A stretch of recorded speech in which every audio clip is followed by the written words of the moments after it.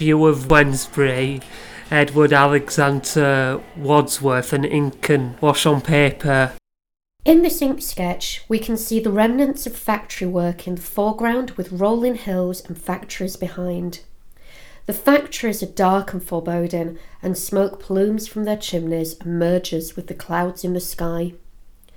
The use of grey wash and no colour helps to create the oppressive feeling of this piece, which, through the mark making used for the smoke and smog and the rubbish in the foreground, the viewer can imagine the dirty, smoky smells and lack of fresh air that would have been present in a factory environment, and how these are all encompassing for the landscape.